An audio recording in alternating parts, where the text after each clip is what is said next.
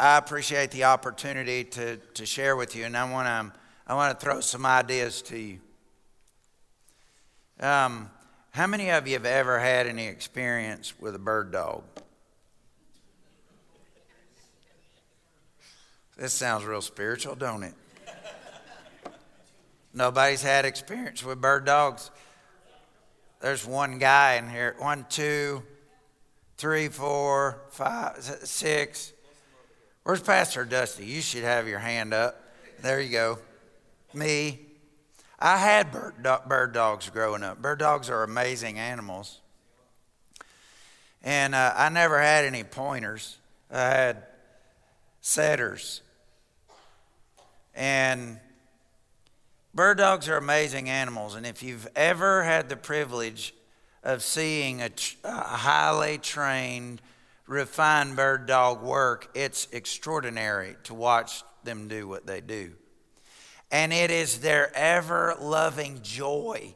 They tremble to go find the birds, right? But you know what? They don't start off that way. They don't come that.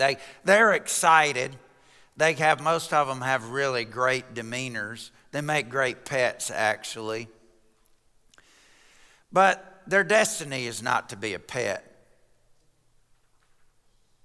They fit in a category of what's called working dogs. Cow dogs fit in that category. And Hank is my favorite cow dog. So, y'all are laughing because you know Hank the cow dog is a thing. You should discover the literary value of Hank the cow dog. Enough said about that. The author, by the way, of Hank the cow dog is a believer. Cow dogs not cow dogs. Bird dogs are much like we are. We have a destiny that goes way beyond just being God's pet. Someone who just brings joy to the Father. We have a destiny. We have the genetics. We have been given the eyes. We've been given the nose. We've been given the stamina. We've been given the equipment that we need to function in His kingdom according to a destiny that we have. And while we're on this earth, you cannot separate us from our destiny. Our identity cannot be separated from the destiny of what we are destined to do. Do you know that if you really talk about obedience, and submission is at the heart of obedience, submission, you can't really obey God without coming to submission and surrender. Surrender really is the highest aim. Submission is what God uses in their lives, in our lives, to work us to surrender. We submit to one another so that we can surrender to God. And there's a wonderful process in all that, but it's not straightforward. And so many people, there's so much noise in the atmosphere and in the church, and there's so much doctrine, and there's so much teaching. And there are teachings out there that would leave us with the thought that our highest purpose is just to be God's pet in His house who brings Him joy. And if you've ever been around an untrained bird dog, they get distracted. Like they have the ability to smell, but they'll run all over smelling every smell that comes along. Squirrel!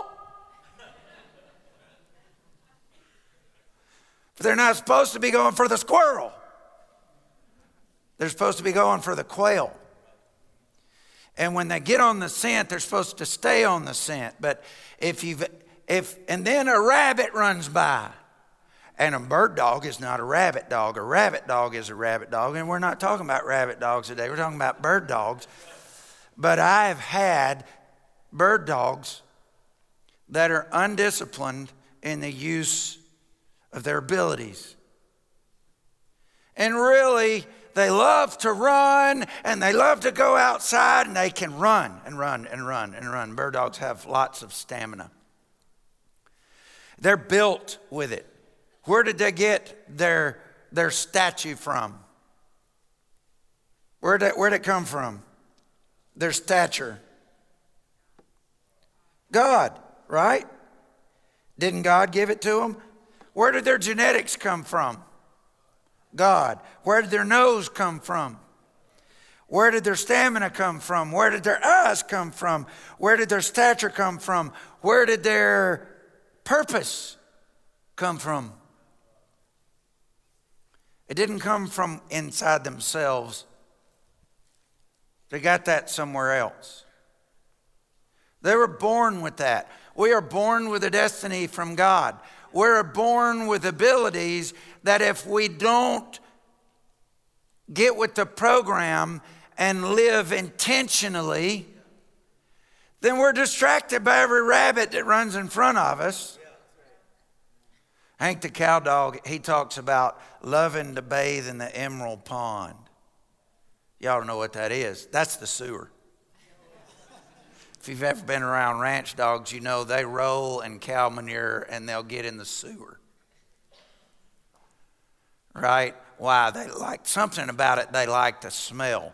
There's all kinds of smells in the woods, and they can be terribly distracting.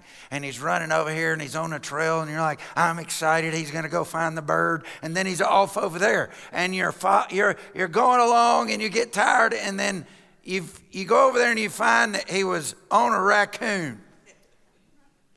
This is not where the red fern grows. This is another book that nobody wrote yet, and I'm up here talking about bird dogs at One Chapel.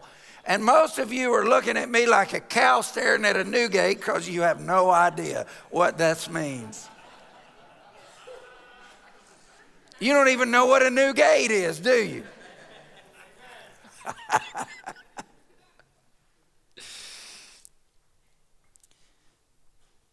A bird dog without the training and intention, all that design and purpose goes to waste. Because then it's only by accident if they find a bird. It's not, they do by accident what they're built to do. And the difference between a trained bird dog's attitude about the destiny and an untrained one are night and day. An untrained one may go, oh, that looks like work. But a trained bird dog can't wait to go find birds because that's what he's built to do. That's what he's equipped to do. That's what he's destined to do. That's what he begs to do. They tremble. Just let me go, just let me go, just let me go. Because otherwise, if they're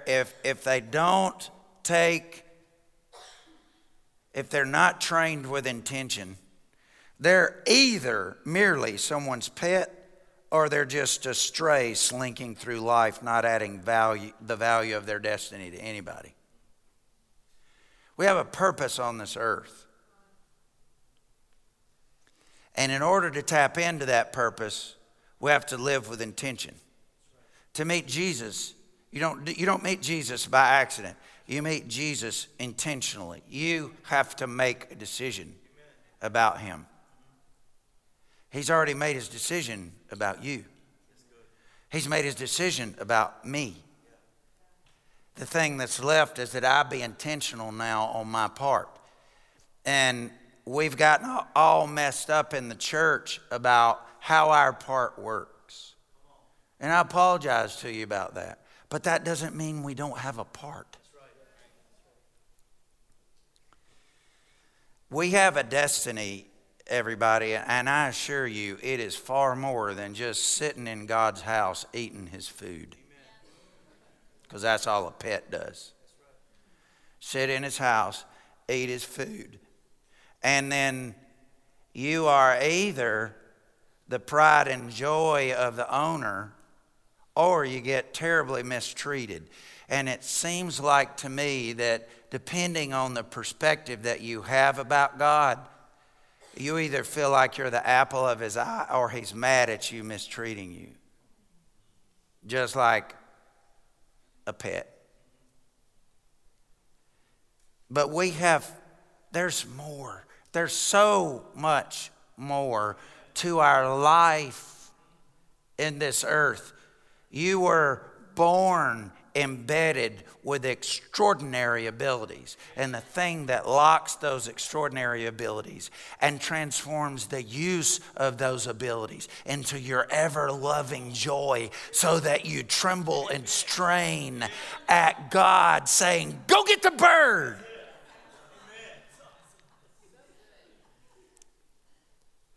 If you've ever seen them work, they are not in the mully grubs and the doldrums. Oh, I hate to do this.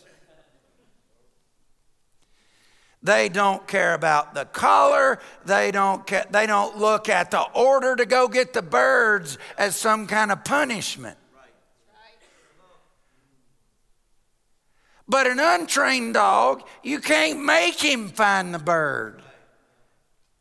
He just naturally may run across one if he doesn't get distracted.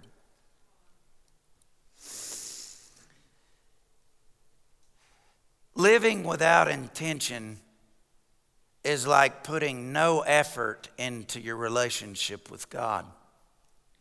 There is a teaching out there that attempts to frame the love of God and the grace of God and counteract some things that are really bad. The devil's a master at like twisting all these things. But sometimes we can be left with the thought that God's love and his grace equals effortless Christianity.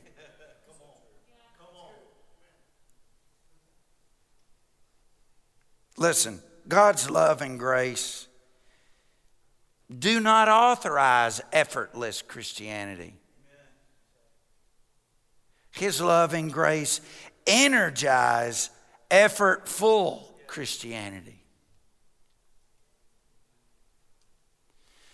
And the difference between a bird dog who is so extraordinarily excited about the fulfillment of his destiny is just in his attitude and how he's responded to the intentional training process that his master puts him in. Does that make sense? It says in John 14 in a few places, if you love me, you'll keep my commands. Does that mean that God is mean? That doesn't mean that he's mean. Nor does it mean that we work for our salvation. That's not what that means. You should go and find out what that means. Ephesians chapter 4. Everybody, you got your Bibles turned there.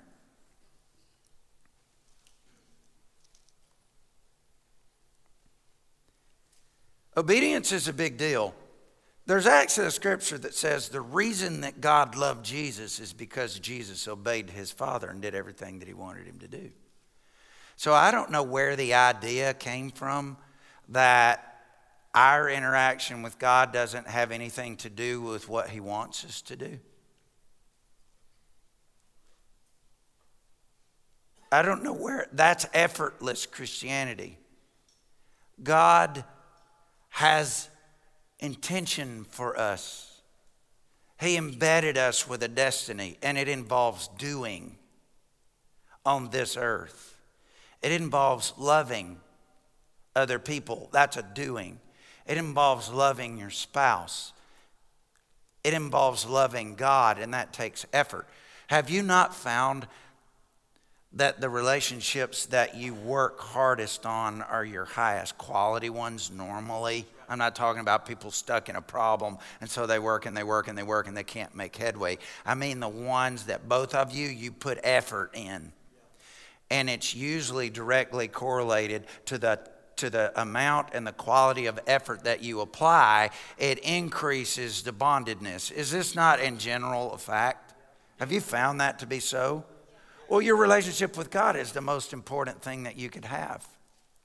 And the devil is interested in convincing you that his love means that you don't have to put any effort there. This is not true. It's just really not true. And so he said, those who love me keep my commandments. And I found a command right here, and it's in Ephesians chapter 4. It says, verse 1, as a prisoner for the Lord, then I urge you to live a life worthy of the calling you have received. Be completely humble and gentle. Be patient, bearing with one another in love. Wow, that's some awesome things to put effort into, isn't it? Don't you agree? Where does the energy and the power to be able to succeed at those things come from? Does it come from inside us, in and of ourselves? No, it comes from God and his power and his nature expressing itself in us. It's a gradient, like we're going somewhere. The scripture says in John 14 that the Holy Spirit leads us into all the truth. That means there's a process involved. Right? Bearing with one another in love. Oh, man, wow. Does verse 3, does it really say in your Bible what it says in mine? What does your Bible say? Is it up there on the Smart Alex screen yet? Make every effort. Don't put legalism on me, brother. Don't give me that dead religion. Let me tell you what the difference between dead religion and legalism is: an honest, righteous effort. It's only the attitude of the one who's applying it. The existence of a standard is not what creates legalism. It's the attitude about the standard that is the legalism. The answer to destroy legalism is not erasing the standard. He has destiny and intention for us. He is holy. He can be pleased. He can also be disappointed. We can please him. And it's way beyond just the fact that he died for us, made us his son, and now we just sit in his house and eat his food. Everybody do this. Ready? Put it right here. Smile.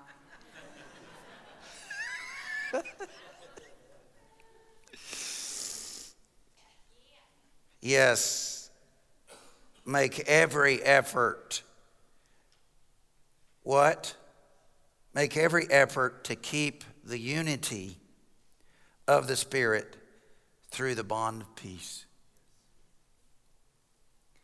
This church has a name, and it's all about unity. Right?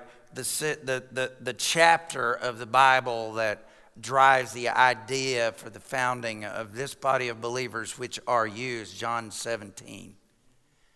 That's all about unity. Did you know that John 17 is actually a prayer that Jesus prayed?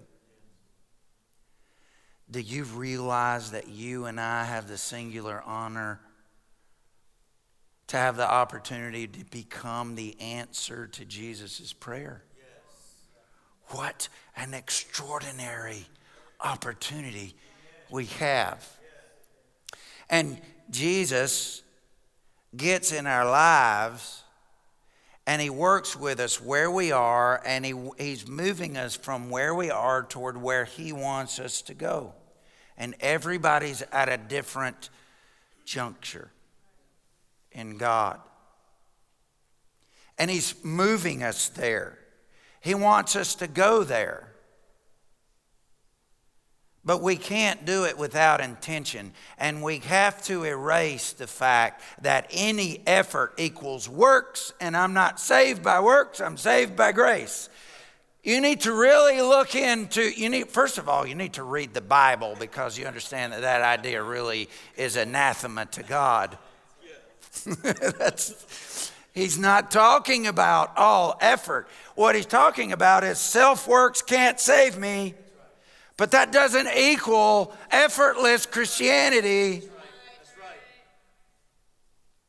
Go and learn what this mystery means, and don't slough it off to I just can't measure up, and so I feel guilty because somebody's put legalism on me and made me think God's mad at me all the time. God is not mad at you because he says he loves you. Do you not believe him? Who cares what anybody else says?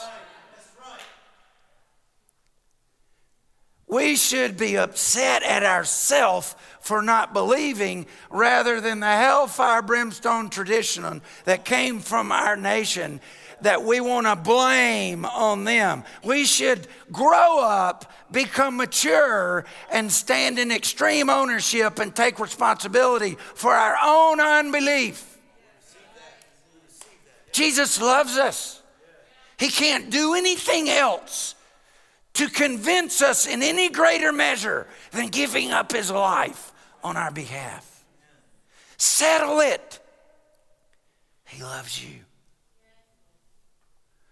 So that then when he talks about obedience, it doesn't get all screwed up and spin off into some weird thing where the devil twists against you and you lose your connection and vibrancy,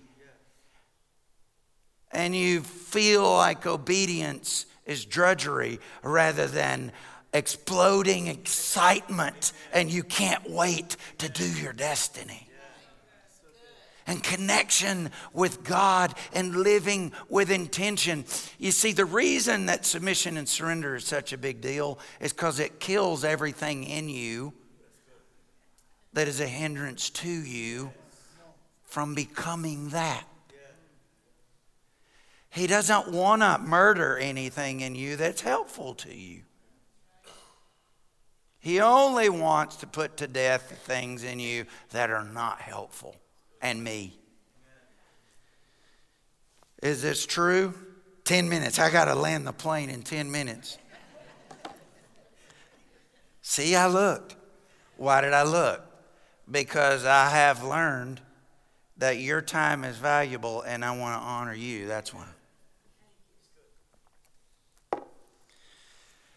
Boy, I got 1, 2, 3, 4, 5, 6, 7, 8, 9, 10, 11, 12 scriptures written down. That's way too much.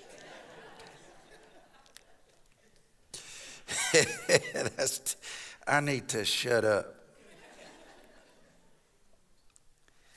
You see, it says in 1 Corinthians 3:16 that we are the temple of the Holy Spirit. Our bodies are the temple of God. And do you know that's an extraordinary thing?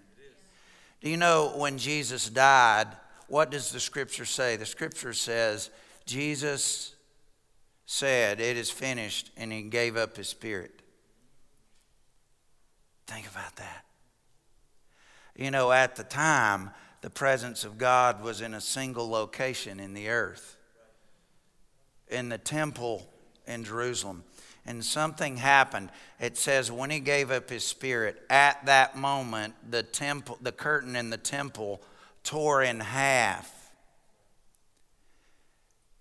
And God did that to that physical place to scream to the world, no more will I live in a building made by men. The symbolism of the temple tearing open and the change of location for the most holy place, the location where the Spirit of God resides in the earth, it changed fundamentally right there. That's why he had a big giant curtain in there to separate it, and had special rules, and there weren't very many people allowed in there. Now, Jesus released his Spirit. And where did his Spirit go? And went out into the earth in preparation to begin to flood men's hearts. He let his Spirit out. And he gave the prophetic symbol and the message that he tore that barrier open. It says at that moment the temple and the curtain was torn, because that's where his presence was confined to. The Old Testament, the Spirit of God came on a few individuals. But in order to worship God, they had to travel to the tabernacle or the temple site every year and offer sacrifices for sins. And he decided he had a better idea, and that was to put his presence in us. So how can we lose, right? How can we lose?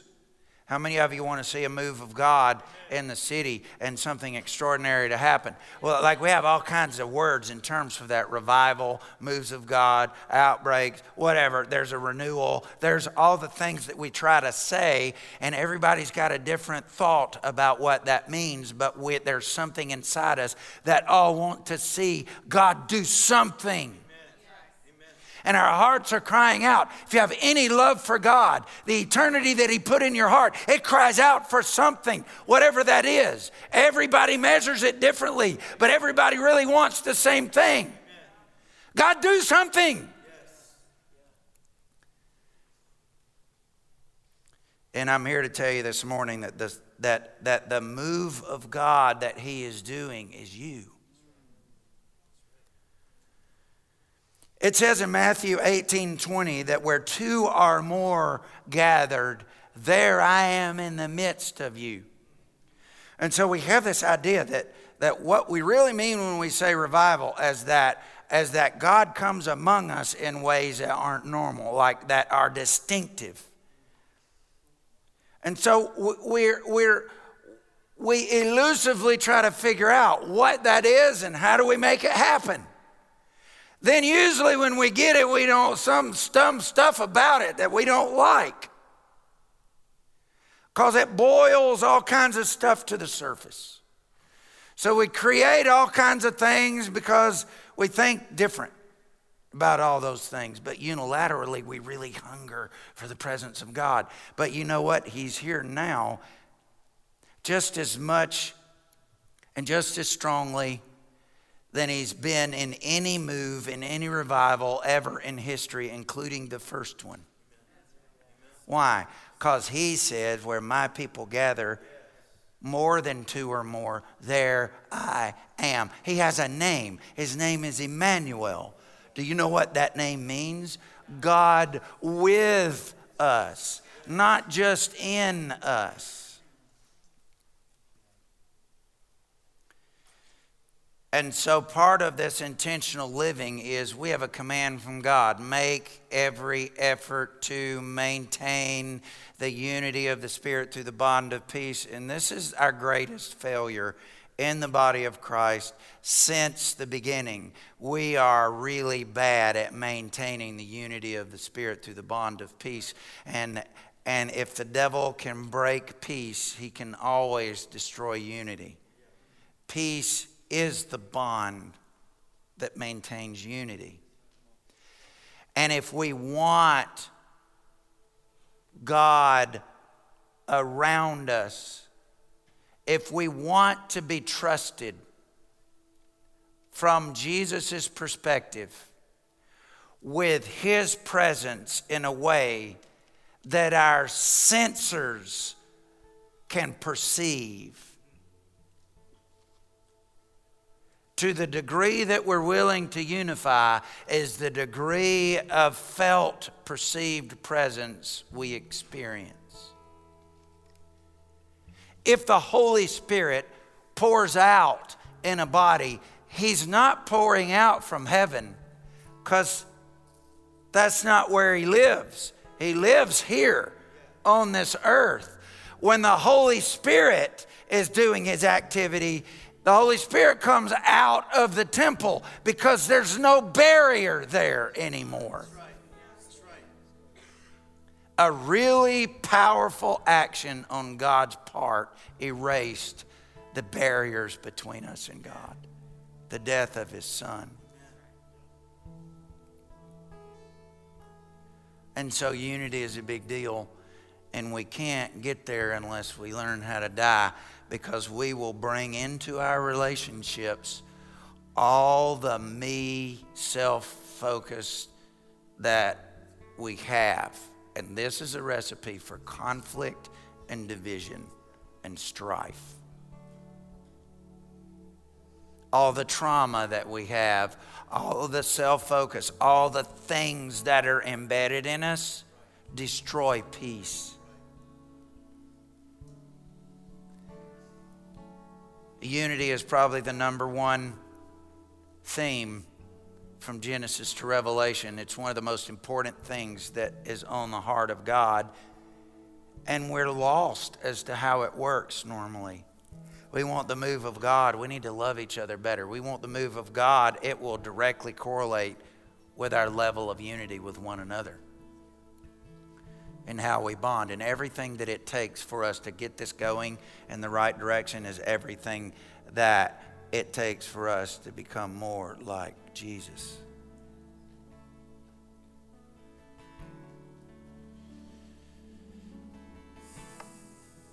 God is with us, Matthew 1:23. John 17 prayed earnestly, Father, could you make them one, even as we are one? Listen, how many of you know that it matters who prays for you? Many of you came to know the Lord because your mom or your grandmother or your parents were earnestly praying for you, and all the testimonies. He walked through, the testimony of the teenager that walked through and could hear their parents in there calling out to God. Well, let me tell you something. You are at no disadvantage if you didn't have that, because you had the ultimate guy praying for you, and you have the ultimate guy praying for you right now. You can rest assured that you always have the most effective intercessor praying for you. His name is Jesus. He ever lives in intercession for us. So we can't lose. You are not at a disadvantage. It doesn't matter what your storyline is, and I'm not making light of that. What I'm saying is you are set up for success no matter what has happened. Why? Because He loves you. He loves me, and I can't get over that. And I've come to a place in my life because of saying yes with intention and embracing the cross, not fleeing it. And I've learned to be excited about the expression of my destiny. I'm going to go find the bird. I'm straining to be pleased, God. Let me go find the bird. I'm excited by that. I won't calm down. I'm on surrender like a broken record because I know what it unlocks. The most extraordinary life.